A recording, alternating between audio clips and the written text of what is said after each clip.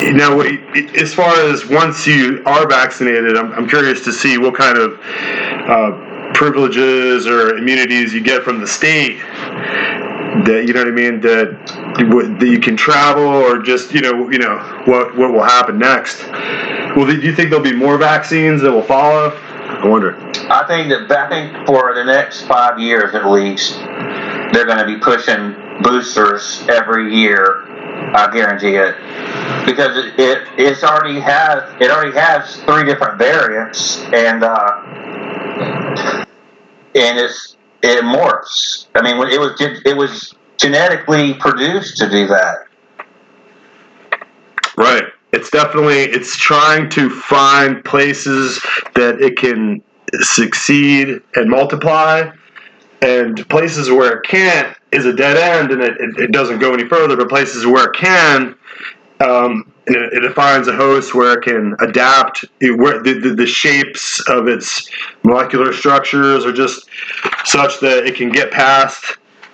It can still reproduce. I guess what does it do? It gets a hold of a cell, and it ejects its RNA material into the cell, and it takes over the cell's reproductive machinery and causes the cell to replicate its information, and the cell reproduces more of these viral. Yes, it's a virus. That's what viruses do. They can't reproduce on their own. They have to take over a living cell as a host and use its genetic reproductive machinery inside the cell to create and replicate itself. And then the cell explodes, and then you have thousands of new. Yeah. So I use viruses in college. I used a few examples to prove that evolution was real. Well, I mean, I follow you. Evolution, in the sense that adaptation and the elasticity of the mechanics is changeable, but that doesn't compel me to believe that evolution as a explanation for the species. So you have to have a precursor. You have to have an original cause that will allow us to understand the nature of the species and genetic machinery itself. I mean, I don't automatically agree that evolution. I think that what you're seeing is the flexibility in the adaptation, so that species can change color, they can adapt, but I don't know if that leads one species to become another. I don't know how the brontosaurus becomes the ape, it becomes the Cro-Magnon man, becomes the humanoid. Like, I don't see any of that. You see what I'm saying? Well, the Bible says God made each animal after its own kind. Right. Which means kind is very important. That means genetic, I don't know how to word it, but the genetic junk that each species has. Well, like Bates says, from species animals. Right, it's never been found. From the genotype to the phenotype. Phenotype, right? Yeah. So the instructions are the wait. One's the instructions and one's the material. Well, anyway, I think the instructions are the phenotype. Well, you're going to get the actual outcome within when you get down to the cellular level and the zygote. You're going to get a specific matching of kinds of Y and X chromosomes, and so this kind of genetic machinery that causes reproduction, it's so mind-blowing, because when you go into the different animal kingdoms, like the fungus kingdom, or reptiles, amphibians, marsupials, the mammals, all the complexity that lies therein, you can see that all these different creatures have been formed out of a single genetic sequencing process, so that it's hard to explain how moss and acorns and mushrooms and horses are all made from the same genetic machinery. So that there lies like a deeper question existentially of how that kind of modus operandi to begin with. So people want to fall back to evolution to see this nice sweeping curvature, a chain of events over time, so we can have millions and millions of years of development, and then eventually you get all these different species adapting and changing into other species, and then eventually the whale and the horse are all just part of like a tree of life, So that's what I question. I question how that could be. I do see that the bone structures in whales and in horses, when you line it up carefully, is very similar, but so is the reproductive structure when they go from being a fetus and they're born, whether they're born from an egg or they're born from their mother. You see what I'm saying? Or whether the father carries the fertilized seed in his mouth for 6 weeks, helping the mother to carry on reproduction. I mean, all these kind of programs of reproduction are so uniquely and curiously adapted all over the planet that it's hard for me to be like, just evolution just happened. I don't see that. I think that there's something far more sophisticated at work. I think there's, whether it's God or whether it's an alien species or some intelligence is guiding reproduction. We have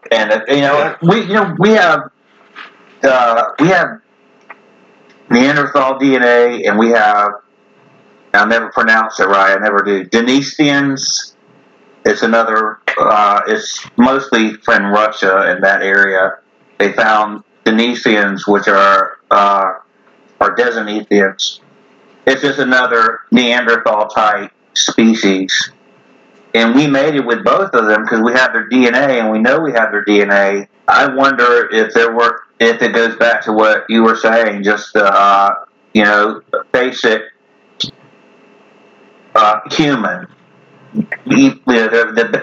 They're not monkeys. They can't mate with monkeys. We can never mate with monkeys, yet we can mate with other species of Homo erectus. Right. Well, I mean, you have to admit that as we go back through the record geologically, and we find more and more of these pyramids and the abandoned civilization, as we fill in the blanks, there is a lot more to the story, and it is really mind blowing. So, that I think that on some level, the way I look at it from a biblical point of view, and scientifically, which people think, well, I mean, how can that not be, diametrically opposed? But the idea is that if you look carefully at Genesis and you look at the first and second chapter of Genesis, it's very painstakingly clear if you carefully read it, that and this is just general. This is just the exegesis of what precisely it says. People can question it, but it all goes back to the instrumentality of the existential nature of man. Like, where do we come from? So, in the third day, and this is before there's anything living on Earth. Okay, this is the third day of creation, so you're probably going to have to go back several billion years.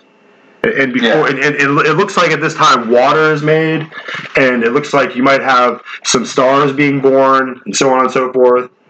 And then the surface of the earth at that time, according to Genesis, is just void and rocky. And the first thing that God does is He takes from the clay of the ground, and He makes man. And He makes man in His image. And He takes man to give him the dominion of all that He's going to create. And also, if you read it literally, it says that He gives it to man here, Adam, to basically name everything that His God makes. So then you go through the days of creation, which the next thing is going to be green life on Earth. And then you're going to get to the explosion in the sea of teeming, of all the teeming things that God would make of teeming life, which we would think maybe the Cambrian explosion at that point. I'm not really sure how many hundreds of millions of years you go back. But then you go, you can see that all that stuff is in the fossil record, and it's all died off. And we're kind of narrowed down to like 1/100th of the species that used to exist now exist on Earth. Maybe less, So the point is that at this point in time, before all that happened, Adam was made, and he lived in a special place that God designed eastward in Eden. Eastward in a place called Eden, there was a garden. So you got to really differentiate between the garden and the wilderness, because on the earth is the wilderness, which is void, which is all these things are kind of happening and playing out. But in the garden God made for Adam was a special place where he would have everything he would need. And it was from this place that Adam would be able to have dominion and to be in working with the Lord in the creation of this world. You see what I'm saying? That's what it says. So to just kind of sum it up, we get to the very end of creation where everything is there, and God's going to wrap it up, and He says there is no person, there's no mate, there's no other a partner for Adam. So Adam goes to sleep, and when he wakes up, there's Eve. Okay? Yeah. So at this point, they're immortal. They don't die. They don't even know what death is. They're virtually naked. They're covered in the Shekinah light of God. They're covered in God's perfect nature. They're made perfectly as they should have been. And then the very next thing that happens is extraordinary. And this is the part where the Luciferian, incursion begins. This is where, right? Yeah, this is where they flip flop on you, because the serpent gave them knowledge. He was the bringer of light. He was bringer of knowledge. That's the Luciferian doctrine, right? And then God is the bad guy because he made you with no knowledge. Well, same with Prometheus and Epimetheus, that's the argument, right? And I totally get that. But if you look at it carefully, the reading of it, which is instrumental, which is essential, you have to recognize that in the center of the garden, there was two trees. Two particular trees. The tree of knowledge of good and evil. So it's not to say that God didn't give them knowledge of good and evil, or knowledge, because they had a lot of knowledge from what it looks like. But as far as relating to, he said, do not eat this one. In fact, if you look at it, I think it says, the God said, do not touch it. He says, don't even look at it. Stay away from it, right? So as soon as Eve arrives, now Adam had been, according to this paradigm of the construct of this narrative that we're talking about, Adam had already been existing from the third day on. He had been around the tree. He knew all about the tree. He'd seen the tree. He looked at it. He knew, don't eat the tree of life. Next to it, eat that one. The tree of the knowledge of good and evil, don't eat it. But Eve finds herself first day of being created. Yeah. Wake up, open your eyes, boom, you're Eve. And there you are. And what the very first thing that happens, she's deceived into eating it, because the result of it, despite the knowledge of good and evil, or black versus white, or red versus blue, or Democrats versus Republicans, or A versus B, or antithesis versus thesis, despite the polarization and the breakdown between which is which, black and white, A and B, right and wrong, right? She finds herself in that situation immediately, so she eats it. What happens? Instantly, she realizes she's naked because her light goes out. It's like I tell my wife, it's like a light bulb that when you unscrew it and it just blinks out. And you can see it's glass. You can look inside of it and see it's got a filament. And you can see, but it doesn't really have any particular purpose. It's just delicate. It's frail. It can easily break. It doesn't do anything. But when you turn it and plug it in, all of a sudden it lights up and it does what it does. So that's what happened to her. It's as if you were to look at your wife and suddenly all you saw were her bones. I mean, she was naked. She was in her mortal coil. She had fallen as soon as she ate that. So what happens? She turns and she hands it to Adam. He doesn't have to eat it, but he eats it because he chooses to do it because of love. Because he followed her. He followed her because of love. He followed her because it was consequential. God gives us choice. I mean, if we didn't have choice, we'd be robots. But he gives us the choice to listen to him, look at all these good things I did for you, or look at all this I created for you, or do it your own way. And they choose to do it their own way. No, I think that they try to find a way to... the word Bab-El If you look at the old interpretation, it means Bab El, gate of God, and so that's what they were trying to construct at the Tower of Babel, was that gate back to. If you read, it says it back to where they came from. Basically, they were trying to get back to for where they had fallen from. So the place where Adam and Eve were when they fell and they were ejected out of that place where the tree of life was, and out of that garden, they were pushed out onto the earth, into the wilderness. And then now they're they're mammals. They're in their physical form.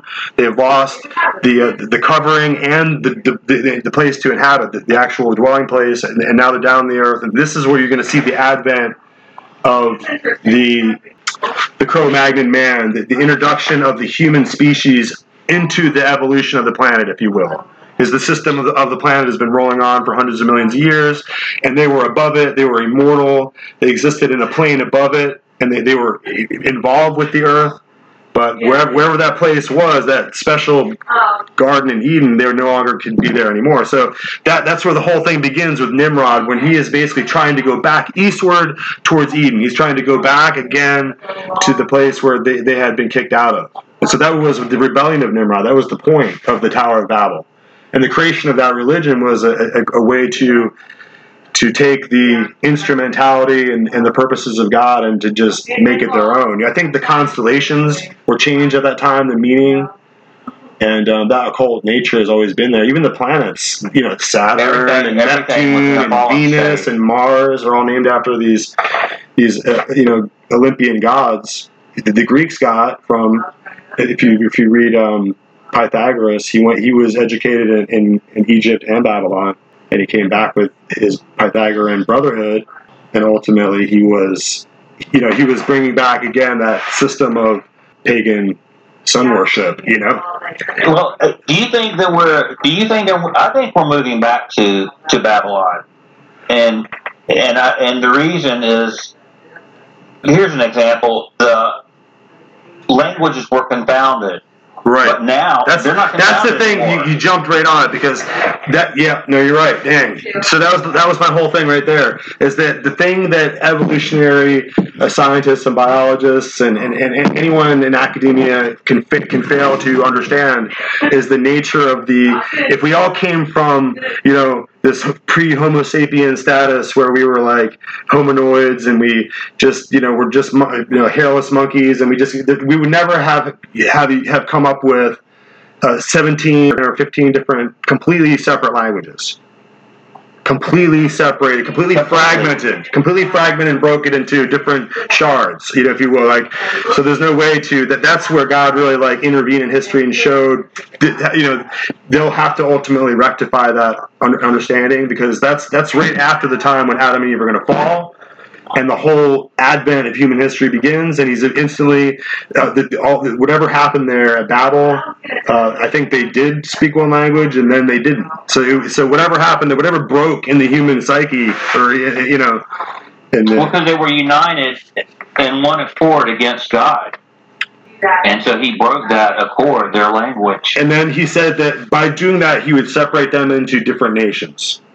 And you can't get around it. We can't get around the Chinese, or there's very many different cultures and languages that have really become. It's mind blowing if you look at the nature of language, because it does shift and change too, over time. So it's adapting too. Well, by extension, go to the Acts of the Apostles when the Holy Spirit is visited upon them. They go out and preach, and they think they're using their same language, Aramaic, I guess is what it was, but people all over were hearing them in their own language. Right. It was as if God intervenes and he brings communication and clarity and back into accordance. So they got a little piece of what it was like, a little piece of knowledge of what it was like in the early days. No, I think you're right. Yeah. So by the inspiration of the Holy Spirit and by that power, they were able to just without effort bridge the divide between those broken languages and that broken division that's there that separates us. So no, that's interesting. I mean, those are the kind of ideas that are just beyond. I mean, in this age, it's kind of like an academic fascism that you're seeing. The control of just higher criticism over academia, the mindset, the propaganda system of it it's profound. So, I mean, Darwin has been completely, in my mind, the Darwinian model, the Darwinian system is completely broken down on every level.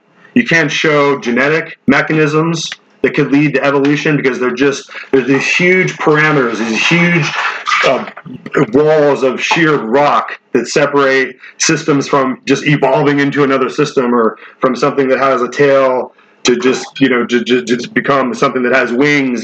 Those kind of things. The idea of a creature that swims or a creature that flies, they're etched so deeply into the actual design and machinery of the organism, and that's why I think it's so interesting. Mankind is on the brink of creating AI, artificial intelligence. But I thought to myself, well, God already did that, and here we are. That's all. Well, that's what we are, bro. We are just really, really highly advanced technology, AI that God created. Or you can say, well, the alien species did it. Well, then those alien species are the AI that God created, because some original intelligence was able to create these mechanisms, and I think that people, they struggle with it because you can institute egoism into your own philosophy, into your own intellectual presuppositions, just your own self-interest. Like, well, I think that having a God just doesn't work for me, so then you just kind of like delete God file, and so that you can just kind of go around with the blinders on and pretend like that's not something that you need to deal with. But in reality, all the evidence, if you're intellectually honest, is pointing to the fact that this is, I mean, people want to say like a simulacra or a simulation. I'm not saying that. I'm just saying that down to the very, like, on a chromosomal level, the X and Y chromosome, when you get down to that kind of level of engineering, and then that kind of system can build itself up a million times with cellular division. Somebody go back and tell me how cells divide again. Tell me, what was it? Explain it to me again, because no one can even get to that level and even understand it, because even Darwin just had no idea what was beyond the big old blob of the cell that they could see with their archaic microscopes. They couldn't get a good look at it. Now with these new microscopes, everyone can see that there's no way to explain this shit with evolution and Darwin. Okay, it doesn't work, and no one wants to admit it. We just want to carry on with this old, like, the decaying old framework in your mind, and it doesn't work. It does not explain it. He asserted that if gradualism was not part of the evolution, if each species didn't would advance gradually into new ones due to mutations, that the whole system falls down. Then they discovered the Cambrian explosion, where you had all these years of nothing, and then all of a sudden, everything. So then the neo-Darwinists came back and called that punctuated equilibrium.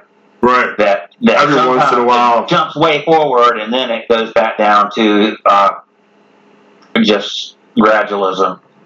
No, the Cambrian explosion is amazing, and it's amazing in the fossil record. And to me, it just goes to the timeless, ageless, like, infinite mind of God. That everything is just already, all the evidence is really there, and there's no getting around it. That a species can't just suddenly. It's more likely that an alien civilization created all those weird, freaky-looking Cambrian, life forms, and just hit us with like a comet and just spread them all over the face of the earth to seed life years. It's more likely that happened. Yeah, but then even that doesn't even you can't even get a chain of evolution from those creatures, them trying to survive, them mating and reproducing, and then successfully carrying on offspring, and every generation after generation. The machinery works so well that they just sprout new arms and legs and new features and wings, and they get to be huge, and that's just, I mean, there's no way to get that cellular progression to happen. But with like Flintstones and with all this kind of archaic propaganda in our minds, we just think that that's what happened, and we just write it off. And we're still in a dark ages intellectually, in my mind, because when Jesus in the Bible held up that mustard seed, you know what I mean? It should have been like, dun, dun, because you can't even get a mustard seed unless somebody invented that like highly functional tiny seed technology, so that when it goes in the ground, you give it some water and it produces 1,000 more. How do you have 1,000 more of those same exact seeds inside that seed? And then again, and then again, and then again, and then again.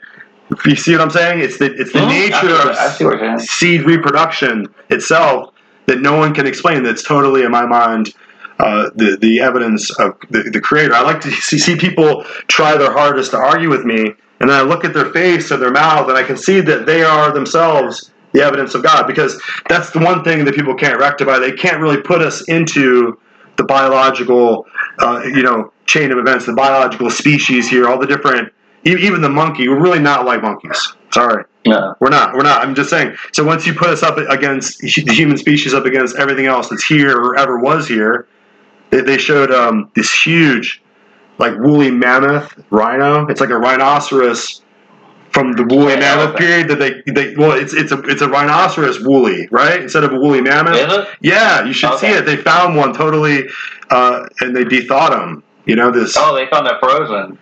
Yep. Yeah, I did hear that they found a woolly mammoth. I thought it was the best way it was, not a rhinoceros. They did, but now they found also a woolly, from that period, a woolly rhino too. So I'm like, whoa, like that's pretty crazy. Like if you find that thing like in a cave frozen or something, like how does that work? How did it get in the cave? Anyway, I think species change. I think they change over time, and they can change size and shape and all kinds of things, but they don't become something else. That's my whole point. So, I mean, we'll have to just see how that breaks down. Right. It's a biological, now it's an issue of microbiology. The closest Darwin got was with, and I don't remember what type of birds it was, but these birds, the same species of birds, but some had long beaks and some had short beaks. And the long beak ones insert their beaks into certain flowers that grew in a certain area at a certain time. And they insert their beaks into it, and the ones that couldn't reach the good stuff in the flower died off. But due to mutations, the longest beak ones could reach the food within the flower, the nectar, and that's all they ate. And what they did is they reproduced, and that produced longer beaks. And then over time, they keep reproducing. And the most successful ones are the ones with the longest beaks, and ultimately they're the ones that survive. And they're far enough. This is what the Darwinian view, and they're far enough away from the original species that they can be their own species. Now I can kind of see that a little bit, but they're basically the same kind. You know, you have a bird, and let's say you have the bird from the Garden of Eden. You have all these possibilities genetically within that bird to express themselves throughout the generations. Well, here I'll make it easier for you too. I mean, even look at dogs. I mean, dogs are originally wolves or canines, and now they've been kind of, because of their ability to interbreed, they've been played with so much by humans that they're just all different shapes and sizes. They're ultimately still a dog, but they can take on any kind of shape and size and color, and it's kind of bizarre. You know, with the canine species, if you will, is a remarkable one, and it shows. In my mind, it shows the elasticity and the adaptability of the genetic machinery. And that's what I want to look at. I want to look at the genetic machinery itself and see how we get gorillas, and maybe our relationship with gorillas will be such that eventually we'll have like household pet gorillas that only come up to your knee, that they're like, how you have like little household cats. I mean, like, what I'm saying, like, so not to say that's such a thing that you'd want to do, but I'm just saying that's the reality of our life on planet Earth is something that has to be looked at, because we're not part of the evolutionary sequence of events here. Even if you want to just give it all to evolution, we didn't evolve out of this system. There's nothing about us that connects us to here. You see what I'm saying? Even a horse, when it's born, can stand up within 3 hours and begin to walk.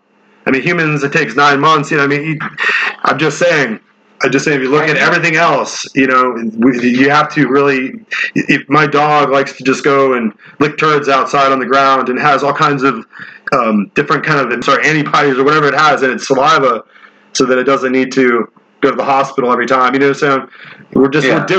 If you look at us in connection with everything else here, you can see the stark differences. This is very obvious. That humans were something that God specially made.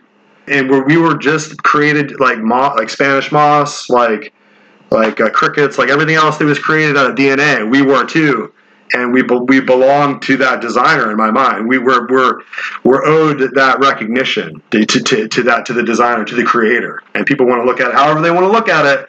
They want to take their brief life that they have and run off and just. Humans can just believe anything they choose to believe. That's how it looks to me. Walter White does a great little mini series on evolution. I think it's 3 videos, and he was a professor in South Africa, and he taught evolutionary biology and some other things, but he really lays out how evolution works. When he really lays out how the genotype and phenotype, you can't. Basically, it boils down to is you can't have the material without the instructions. Right. But you can't have the instructions. Where do the instructions come from?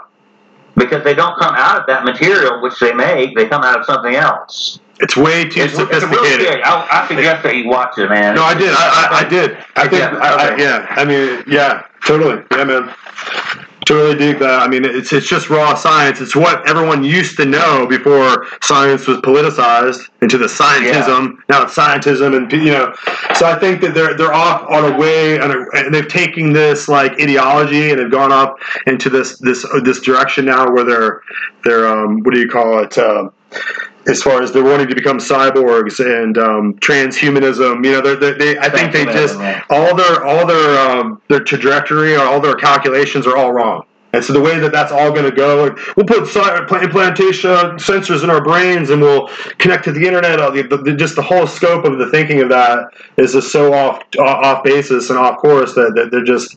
It's blasphemous. It's playing. And it's insane. God. And it's insane. And it'll just become a disaster. It's obviously they're just going to like make a huge disaster out of what could have been. It could have been like an age of paradise and beauty and wonder with technology. Technology could have created an age of wonder on Earth. But no, they're too retarded and they're too ignorant and selfish and egotistical for that. They're gonna create a horrible, tyrannical, like rusty, degradation of human life. You know what I mean? So it's so bizarre, like just that they're thinking like that. If you look at it, it's their desire to get back to the Garden of Eden. Right. It's their desire to not die, because that's what humans really can't rectify. There's a couple of things that make it real obvious. Is like, you ever go to work just with no clothes on? You know why you don't? Because you're naked, and you're naked. Like, that's the first thing that the Lord pointed out. Is like, you're naked, right? So that was the first thing that happened. Something changed in the state of their metaphysical reality.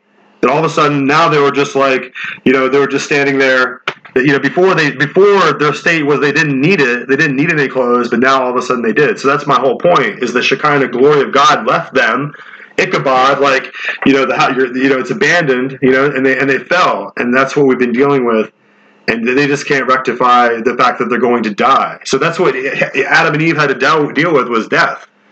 So I mean that's the whole point. The wages of sin is death. Like the whole point of it is, do you believe God? That's what happened when Jesus went down and to the river. They heard a voice and said, "This is my son, in whom I am well pleased.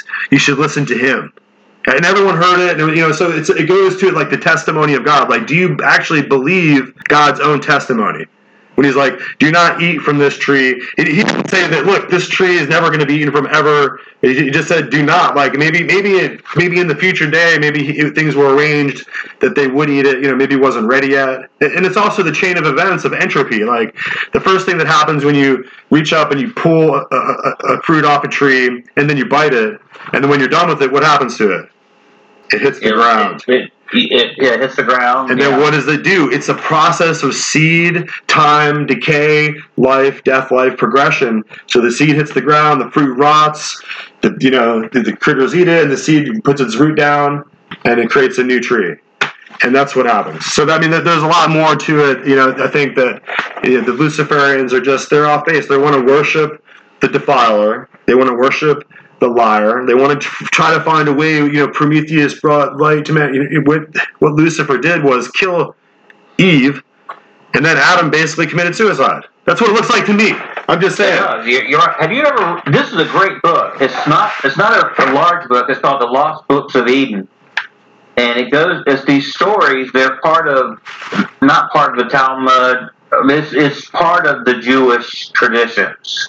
It's called The Lost Books of Eden. And they go into all these scenarios that happen after the fall. I will check that out. But they go into it, and they kill themselves several times, and God puts them back, and it's a really great book. It really opens up a lot of what you're talking about. I think that Adam realized that she had been deceived. It wasn't a thing like, well, you didn't know, so we can just flip the switch back. It's causality. So once it happened and Adam walks in, he's like, so he eats it, and then what they do, this is what it says. I'm not trying to but people don't know what it says. It says that they went and hid. And so... Yeah. Adam, my wife just piped up and said, Adam went and hid. So what happens next is the Lord asks Adam, what happened? We'll have to go back and actually read the wording, but he said, he said, I was hiding because I was naked. And then God says, how do you know you were naked? Did you eat of the tree? Right. He said, yeah, that's when they passed the box. Yeah, that's the woman you gave me the fruit and I did eat. And then he asked her, it's like, the serpent you put in the garden beguiled me, and I did eat. Right. And they didn't suddenly die. It's not like they just dropped dead. No. It was over a period of time. It was because they died because first of all they lost their Shekinah light, that light that originally was in them, the light that Jesus had when he was on top of the mountain when he was transfixed. That light, that was how they were originally made. And when that light went out, they had to leave the garden because they obviously could not follow instructions, and they were not to eat of the tree of life anymore too. Which if you go back to the very end of the book in Revelation, it talks about the very last chapter talks about the tree of life, and the leaves of the tree of life are for the healing of the nation. So I'm just putting that into context of what the Bible means to people who are very religious, and maybe they go to Lent and they get the ash on the forehead, or they go to whatever they do, that they might not know what the actual documents say, and this is what they unequivocally say.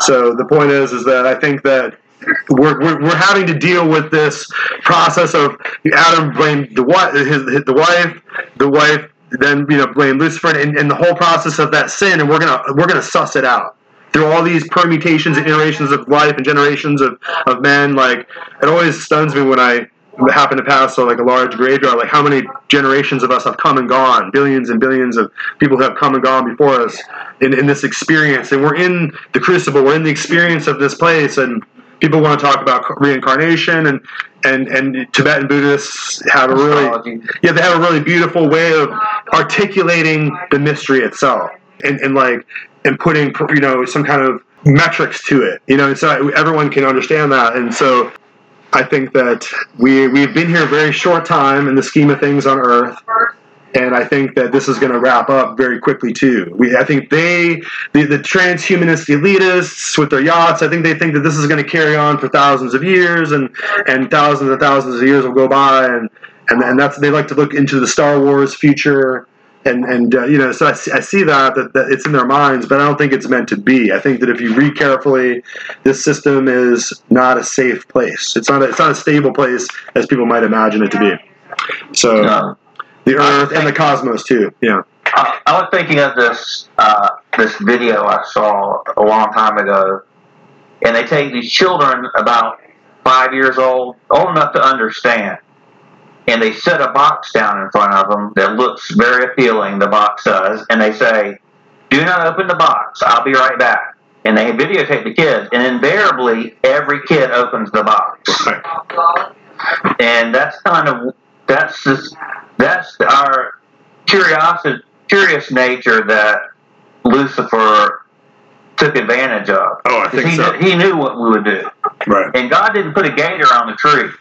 Right. A fence around the tree. God could have done anything with the tree, but it was a test. It was a test as to whether or not God was good, or was there better out there. Or is God a liar? Did God lie about the tree? Did God lie? Yeah. Right.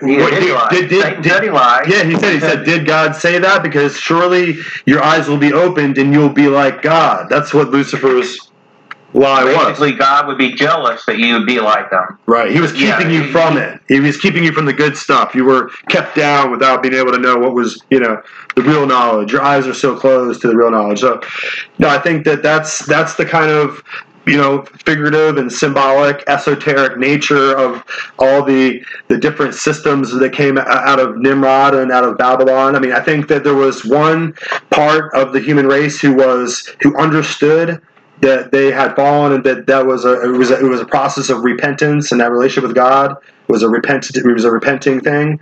And then with Nimrod, I think that it was a rebellion against God. So that was what Egypt represented, and it was almost an acceptance of the new prison, the worship of the sun and all that. I mean, it's kind of a strange. I think that way to put it. Yeah, I mean, I think they just adapted to the new place, and they created a dictator. And so that's what Pharaoh was. And that's what in Egypt, and that's what Nebuchadnezzar was in Babylon. They were just all-powerful god kings, So they were the head of their worship and the head of their politics. So those are the kind of figures that we have to look out for today. Those who are the pinnacle of religion and the pinnacle of political power, and they're god kings. Those are the kind of individuals we have to be wary of. Yeah. Wow. Well, I think that. What's going to happen is that God calls everyone out of the world system, and not everyone comes out of it. Right. And I think that ultimately, the way it's going to go down is that people are going to realize that God's way is better. God's way is the best way. Right. And all of this history that we have is evidence in court that Lucifer's way was wrong. Right. When he's trying to present his way as right, that he's the new God. Yeah. So, no, I think you're absolutely right. I think that if you look at it carefully, for whatever reason, there was a war in the heavens. And that's really where the real controversy takes place. I think that humans kind of forget that, but we're part of that, but we're off to the side on Earth. But there was a war in the heavens between a third of the angels took Lucifer's side and fell, and the other two-thirds didn't. And so I think that what you're seeing is that that controversy playing out in the court of heaven over time. So this is a long-term court case where the defendant is going to get his time to prove whether he's right or not. Is God a terror? Is God a monster? Is God some kind of tyrannical overlord that we should all be afraid of? So that's the argument that the defendant is making. So we have to even tread carefully even when we get into the subject, because if you read the Bible, it says that we're not even to talk about such personalities and such matters. But for the purpose of erudition and learning, we have to point out that people who are siding with Lucifer on earth are siding against God, and there's no in between. So you have to recognize that that God is the absolute creator, and that his choice about what he does it goes beyond question, right? So I think that in the end, he's going, why it says salvation, right? I think he's going to save man and the woman, Adam and Eve. He's going to save the people, and he's going to punish the evildoer who was really the murderer. That's what he said. And he said, I saw Lucifer fall, and he was a murderer from the beginning, And so I think that he's the father of murder and the father of lies, and so that once we reject that, then we can go on and we can actually go to the next level of our spiritual evolution, and I think we will. I think that, and people can question it. I mean, can God bring all the past humans who died all throughout history back from the grave? Can he do that? I mean, that's a good question. And if you do die, do you need to be Darth Vader? What if you're burned up into little pieces? You're burned up into nothing but vapor. God takes back the instructions, what makes you, back to him, and then he reloads it later on, just like a computer. Absolutely. And if you want to look at it in the hologram of time, if you want to understand the hologram of time, as time expands and the clock ticks, and as the universe expands and as time goes by, there's a time before you existed, and there'll perhaps be a time after you exist, and you'll be in the ground. But if you rewind the clock back and you turn the spiral around and you spin the wheels, you go back to a point when you were born, and you can look at history again, and you can see that it's all right there. We're actually streaming in time, and we're putting out like a continuous signal of existential information throughout our lives, and in that time and space, and that coordinate, in that moment of history, you're there. You know what I mean? You are there, and God. So your information is there, and everything you're saying, and all the echo of your voice off the walls, like everything that your heartbeat is happening. You know what I'm saying? So it can't be lost just because time went by. That's not an impediment to God. And I was thinking about death. Even Darth Vader and the Empire and the Emperor. They couldn't find a way to overcome death either. It was a problem that they were having. They tried to fix it with new cyborg arms, and they tried to figure out a way to be eternal.